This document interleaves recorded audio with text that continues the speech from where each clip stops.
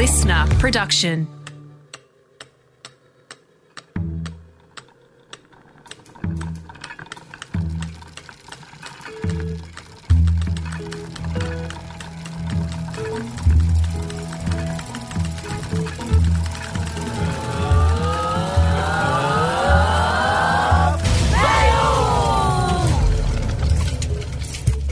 Welcome to Fail with Greta Lee Jackson, the podcast where I speak to people about times they messed up and what they learned on their journey to success.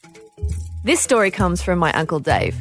Depending on how you look at it, it's more of a triumph or a complete moral fail, but it did come very close to being a complete disaster. In the 1980s, Dave was negotiating a deal to supply rugby jerseys to Japan, as apparently they were a sought-after fashion item at the time. He had turned up on a business trip to Japan with the entire All Blacks team as part of a trade show, during which time their Japanese hosts had shown them incredible hospitality. It came time to repay the favour, so Dave invited their Japanese hosts to a very expensive restaurant along with the All Blacks for a farewell dinner. The drunker the footy players got, the more dishes and champagne they ordered, and Dave could see the bill that he would have to foot rising in front of his eyes. He couldn't ask everyone to rein it in on what was supposed to be a display of hospitality and gratitude. Besides, they were footballers, and they were too drunk to listen to him anyway. So he hatched a plan. When the bill came, it amounted to about $1,000. Dave added a very generous 50% tip and took out a card. Because it was the 1980s, the waiter had to go and get the manual card machine. And then the waiter ran Dave's card. His Medicare card. Dave then herded the large group of drunk footballers and Japanese businessmen out the door as quickly as he could, trying to make a getaway, and he thought he had just pulled it off, until the restaurant manager came running after him, calling his name. This is it, I'm busted, he thought. But the manager only wanted to hold the door open for him as thanks for his generous tip.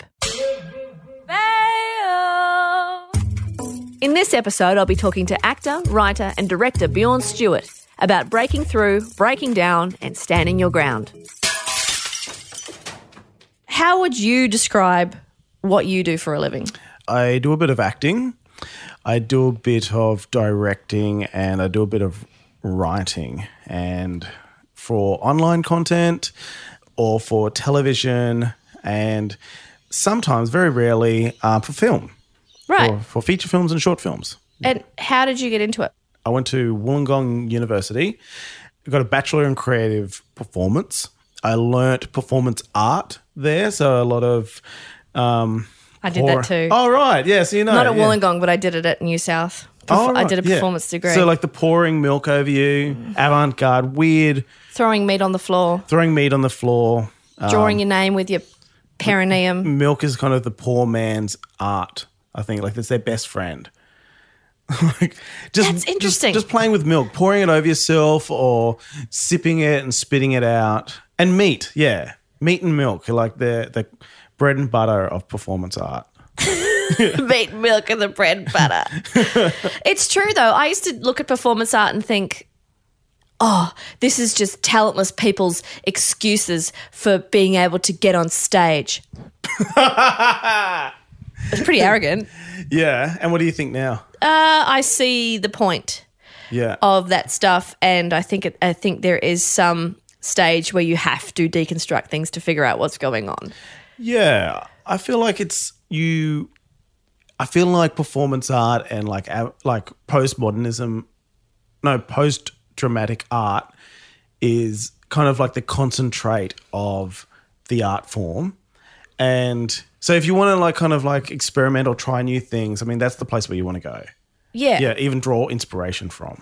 But my main issue with it at university was the lack of humour. Everyone took themselves so seriously. Yeah. That's why going into comedy, it's like a bit of a relief. Do you agree? Or? Oh, yeah. I started off doing like very dramatic acting. Like performance art, very drama. Got a gig at Belvoir Theatre, which is a main stage theatre in Sydney. And then there was a call out for comedy writers on a show called Black Comedy. And I applied for that and I got in, went for like a week's workshop writing sketches, and they culled a bunch of people and they were like a team that got to stay, and I was one that stayed. And that was the massive shift for me of going, from then on, I'm like, oh, I can say something and it reaches a broad audience, and that's comedy. And I want to get involved in it. I want to be in that. You've been in that ever since? Yeah, from then on, dabble a little bit in drama, but yeah, that was kind of like the thing that really got me working on comedy, watching comedy, and yeah. I think that's why you are so good at comedy acting, though, because you can do both, and because you did start in drama, and I think it makes a massive difference just watching your performance as opposed to someone who's only done comedy. There's a definite consideration, there's a definite listening, there's a definite like figuring out what's going on in a scene that I think a lot of comedy performers are just in their head and just figuring out what they need to do. But if you've got a dramatic background, it's very noticeable with you in particular, because you listen and you watch what's going on around you and then make the best decision based on those factors rather than what's the best, funniest thing I can do. Yeah, I approach comedy, from like a dramatic point. Instead of trying to be the funny person, and I think it's fun being the person that's not the funny guy in the room. You're just the guy that's reacting from, the wacky weirdness that's happening in the room. Interestingly, Kenan Thompson, that's his thing. Do you know him on SNL? No. So he's the longest ever cast member, and everybody says he's the guy that just gets what's going on and figures it out and doesn't try to upstage anyone. Yeah, right. He plays the game. He plays the game, and he's the longest. He's just got a good gig, and he doesn't try and do anything out of the ordinary, and everybody just loves him for it. That's awesome. He's like Lorne Michaels' favourite guy ever because he does exactly what you just described. Oh, right. Yeah. Oh, there you go. I want to ask you, can you pinpoint a time that you felt the happiest and most fulfilled in your career?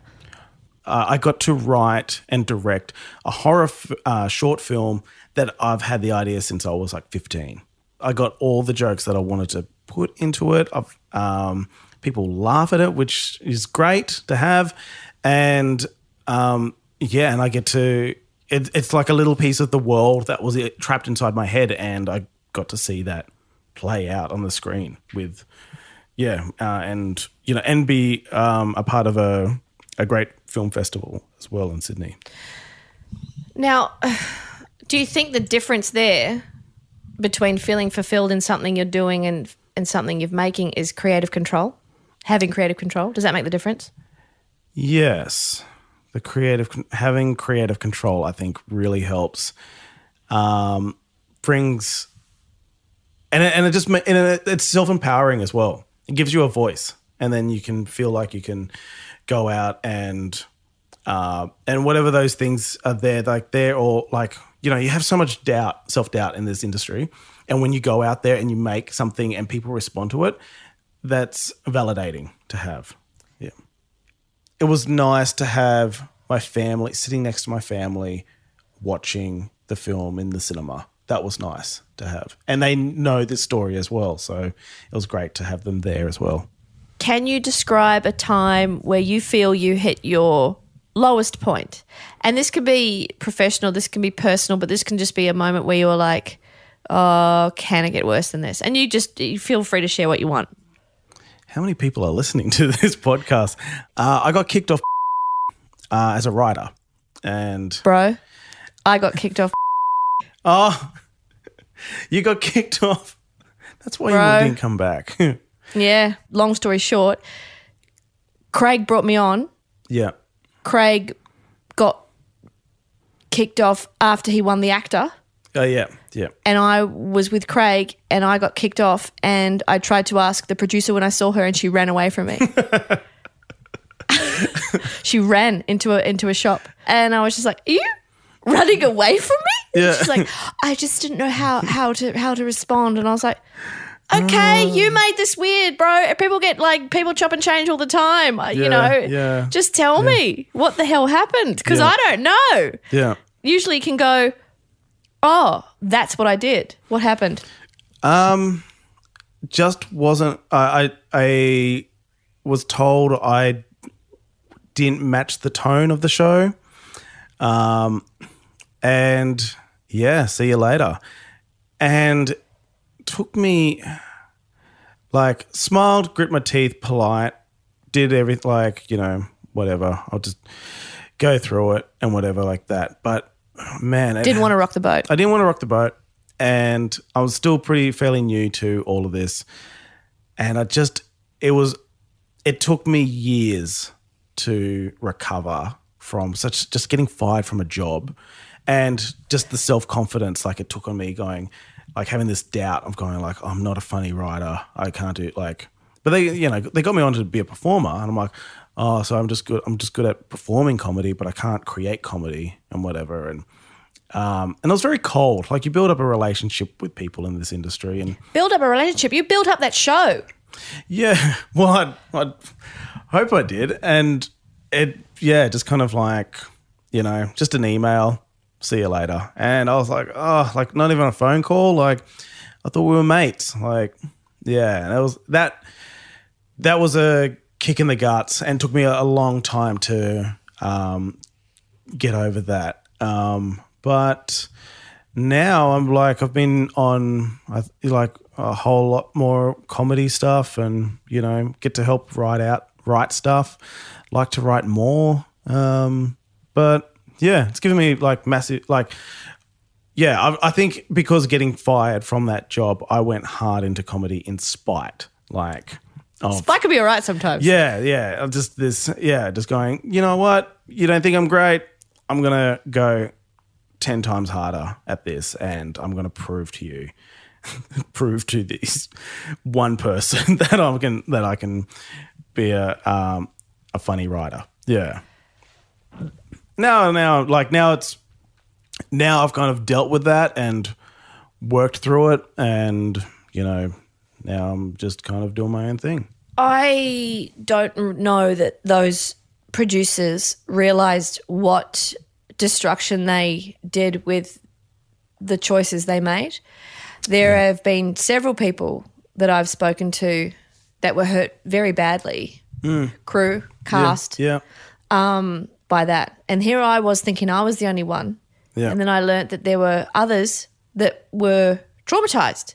Yeah. And exactly what you're describing. Yeah. So if we put that all together, we have to at some point realise that, of course it's always good to own your shit, right? And go, oh, I probably did that wrong and I probably could have been better with that. But if you look at this sort of mass casualty, in this instance, I don't reckon it's us.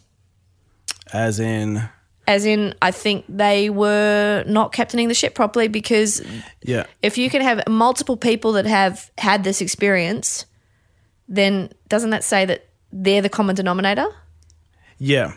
There are a lot of people got hurt from making a show from scratch. I think what was hurtful was that we had no idea how to write for television. And we're under the impression of like building up a show. And I guess you'd have that expectation of like these, producers and execs and people at the top end of making this would be mentors. I was just about to say that, mentoring you and helping you get through it because it's not like no one can do this. With the right perspective and the right help and the right encouragement, you can do it. Yeah. And I think that's been...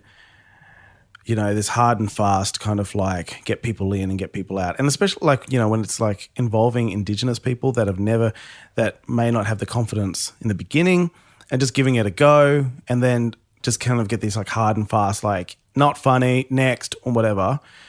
That's not building people up. And it may be fine on like a professional level when you have people who've done it for a while that are like, in it, but this is you building from the ground up and you need to like, take in a whole, it's bigger than just making the television show. You're also starting a whole new kind of movement of Indigenous comedy writing in the country.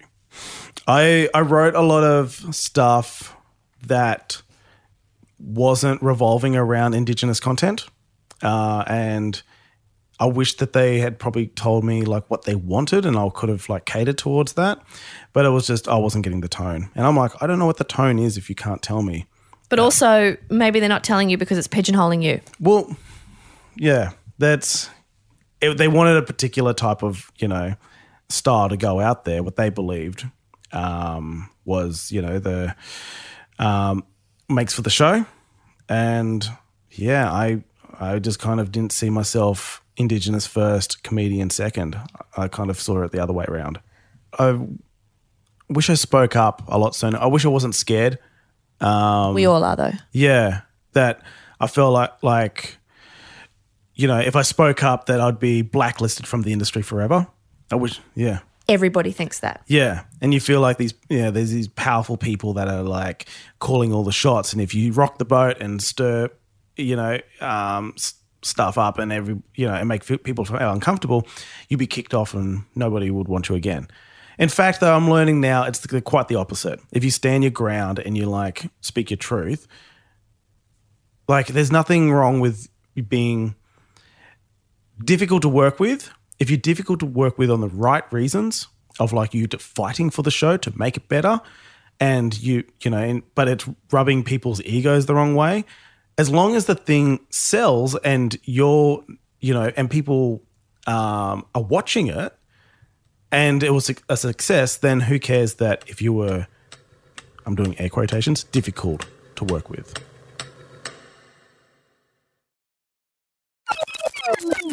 Do you think it's a self-worth thing? Because I know if I would never speak up, it's because I thought I didn't deserve to. I thought I didn't know better. I thought that my feelings of being hard done by were unjustified and it was in my head and I was the wrong one.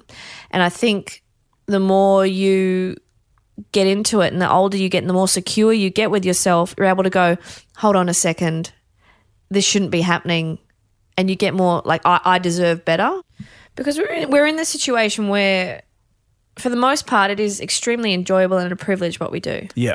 So you almost feel like guilty for saying, no, hold on, this thing isn't good enough right now. The way I'm being treated right now is not good enough, because you're like, well, most people don't get to do this.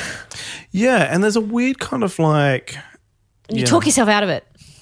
Yeah, and people will try and pull that onto you as well. Like, you should be grateful for the opportunity.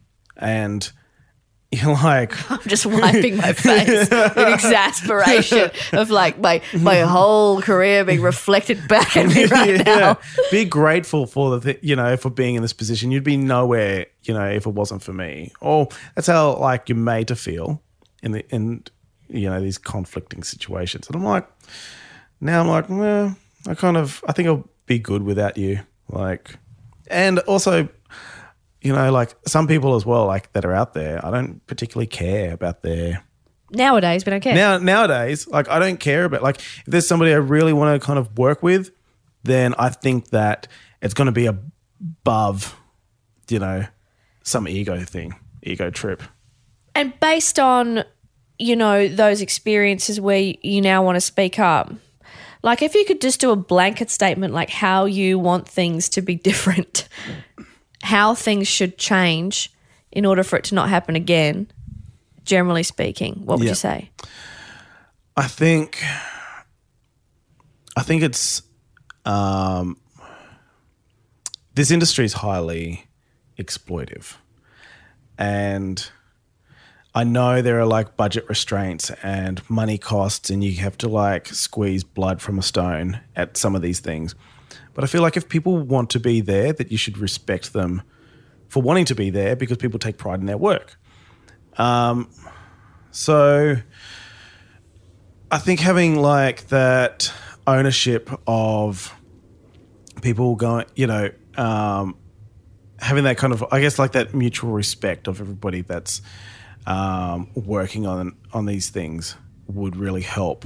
If I ran a set, I would probably, if I was like a head writer or a showrunner on it, I'd make a manifesto and want that a protocol to be put in place of where people, that it's the work that comes first, first and foremost, and everything else comes second, and trying to get that up. And yeah, and I don't like this kind of like working on weekends, and sometimes you have to, and I think like people that are have to make that happen if it's it's not going to get done unless it gets done. But I think exploiting people for their time and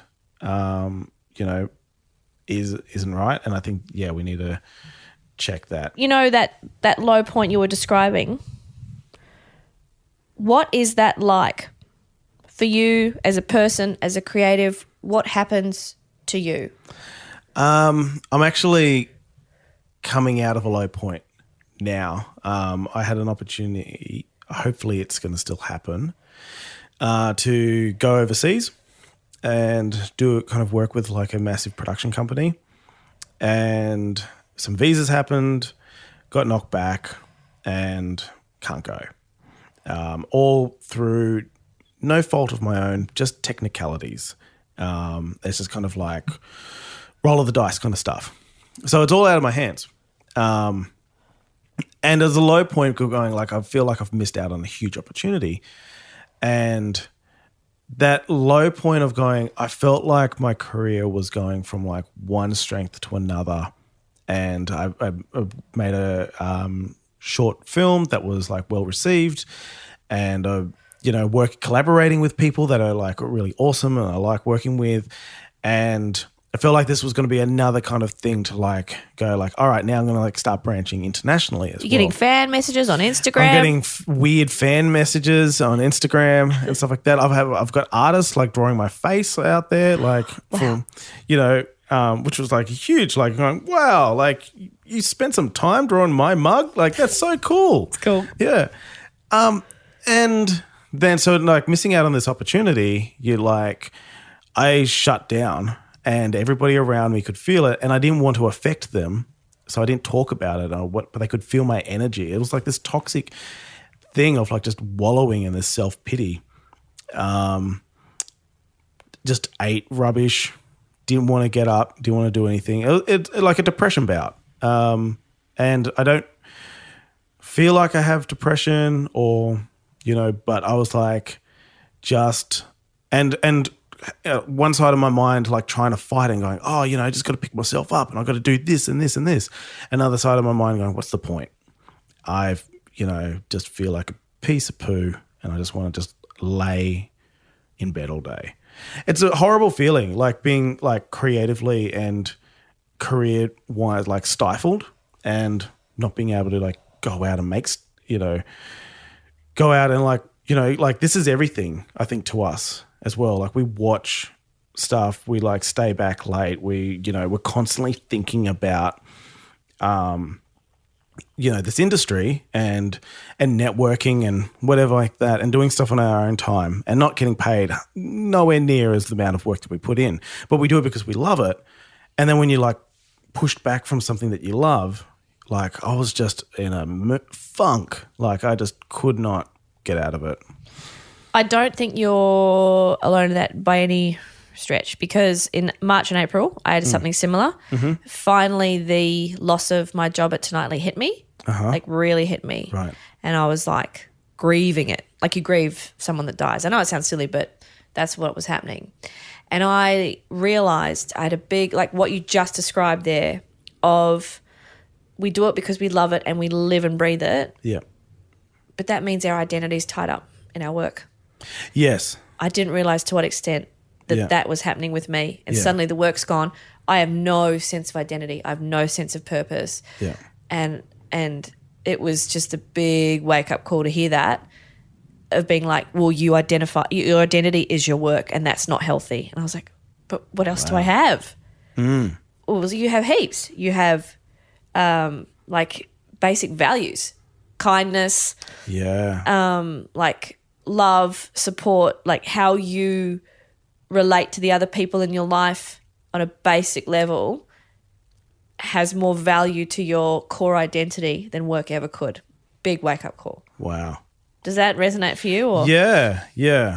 It was because I was like, well, that is me. That is me. People buy my personality. They buy yours.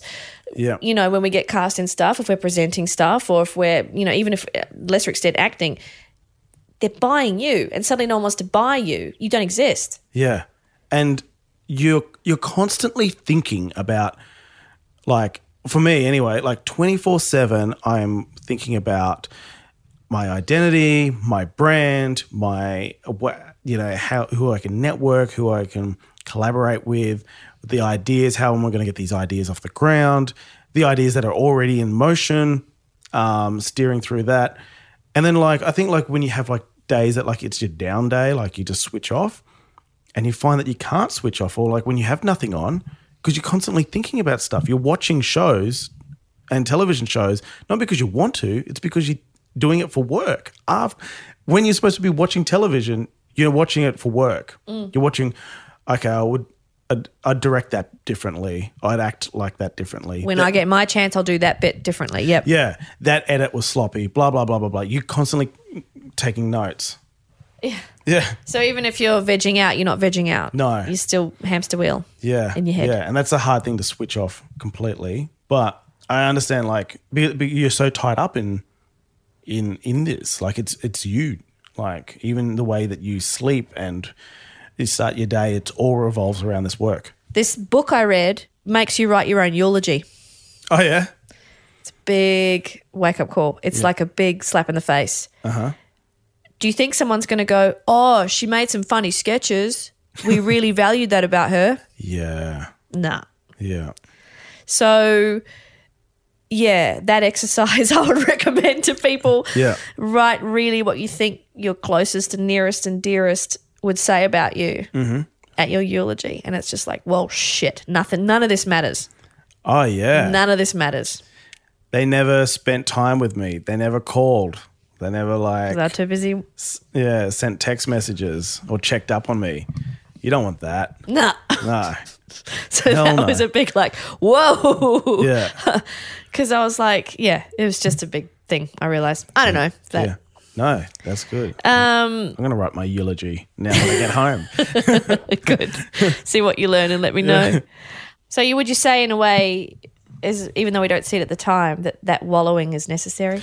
Yes, I think it is.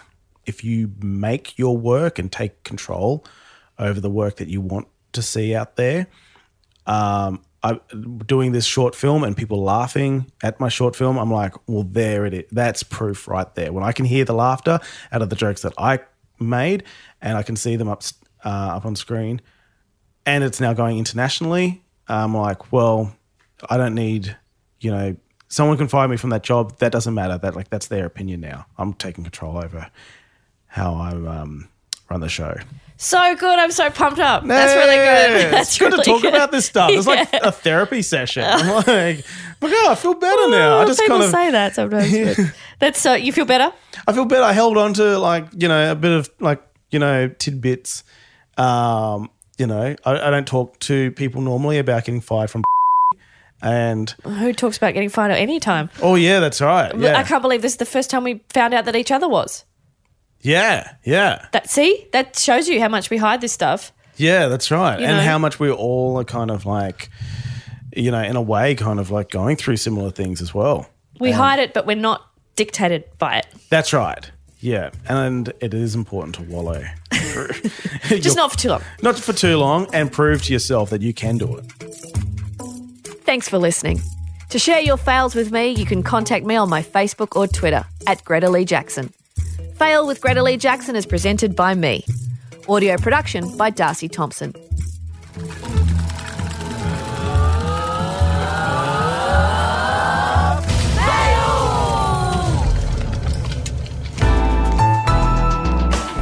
Listener.